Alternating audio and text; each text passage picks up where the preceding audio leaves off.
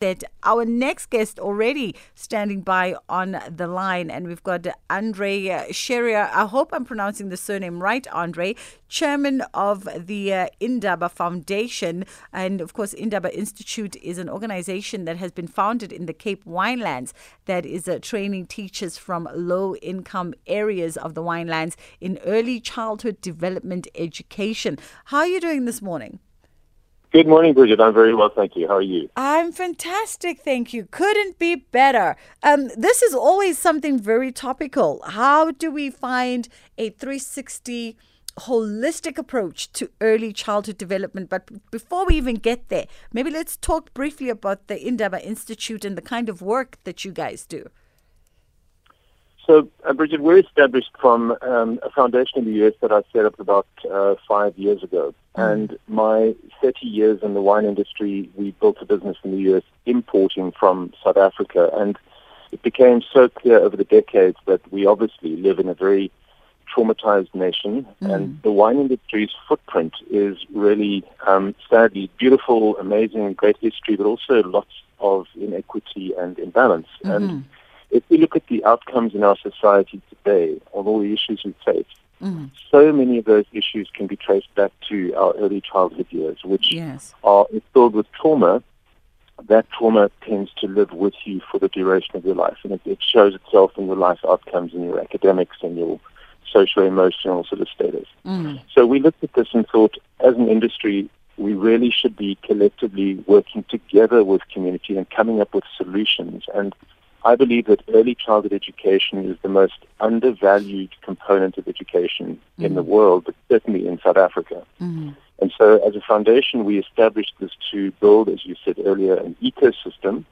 It is a 360. We've incorporated the Montessori model, which for many people speaks to either a well-to-do model that's unattainable, but Maria Montessori over a century ago developed a model that was for Rome's destitute children.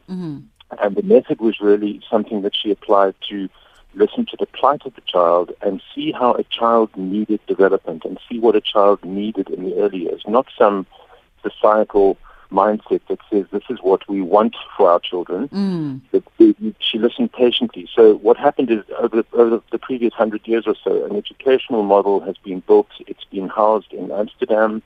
It's called the Association Montessori International. It's an international organization. There are probably 25 to 30,000 schools worldwide now, but it's an absolutely extraordinary model because what happens is the teachers are not just trained in basic, academic arithmetic, mathematics, etc. It's a deep dive. It's a personal journey. And so we do almost a university entrance style diploma, but just this year we launched our first core training. Okay. And the core training is community-rooted education. It's a 6-month deep dive for women from very challenged communities. And honestly, the outcome is so empowering. So each and every individual person trained feels that they are capable, which they mostly are. We have just got a sector of the workforce and the population, it's 250-odd thousand women that are really marginalized, underpaid. That's the ECD teacher, and they are tasked with the base of the educational pyramid. So we want to be a catalyst. We want to be advocates. The foundation works daily to put best quality for all our children, especially those most at risk. Yeah. I mean, Andre, I love the fact that the Indaba Institute is really targeting the gaps, not only in education, but in social development on the winelands, because as you alluded to, there is so many social ills that are at play in that particular region that are oftentimes swept under the carpet or not addressed, or maybe there's not even a capacity to address it. So in some small way, this is making a really ginormous impact on not just the present, but also the future of the communities within the winelands. Yes, it is actually. And I think the point is that so many people in the industry, Bridget, are doing so much good work, but as a collective, as a massive, employment provider and an incredibly important industry in the region, it's got to do more. So we're coming up with a method, a social investment seal, that wineries themselves will be able to directly involve themselves in specifics to do with the education of teachers in the early childhood sector.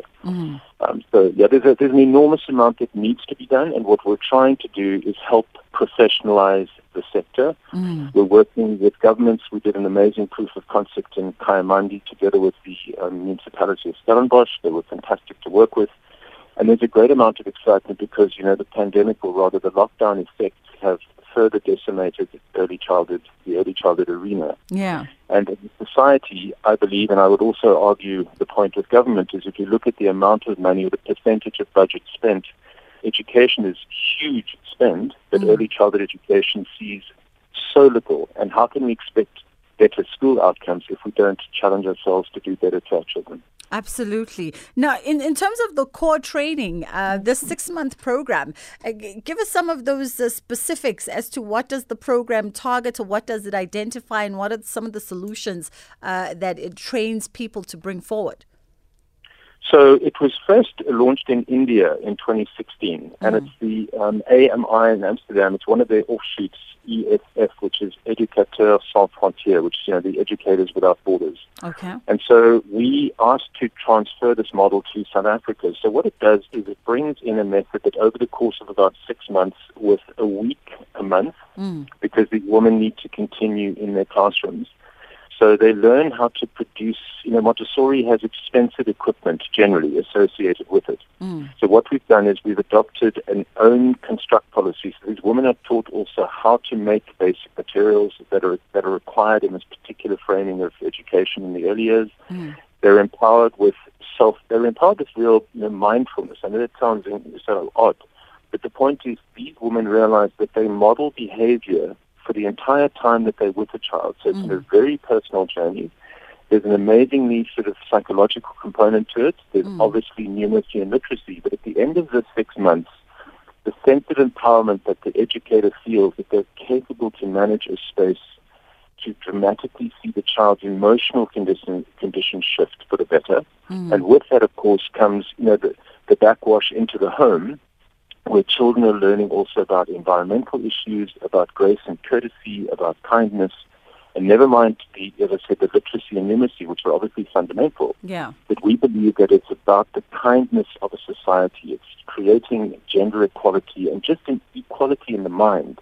And if you do this correctly, it's embedded itself. Remember, we have a largely fatherless society. Yes. So this deep dive, so many of these women feel ostracized and outside. They earn between 1,500 and 2,500 rand a month, which is unsustainable completely. So I think we're just building the basics. But the women that came to the course, the interviews we had, Bridget, were just so phenomenal. They were spine-chilling because of this recognition that I am okay. I have what it takes. And the interviews have made us realize that the impact of this is scalable. It's very cost-effective. We're building a real ecosystem for an alumni organization so these women don't remain alone.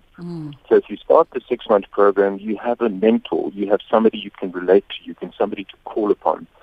And so we're really trying to build something that I think will have relevance for both regional and national governments within the next 2 years. Andre, it definitely sounds like you and your team are onto something there, and absolutely agree with you, with far-reaching benefits that go beyond just the Cape Winelands and can go into destitute communities around South Africa. Thank you so much for sharing with us this morning. It is 8:30, and of course,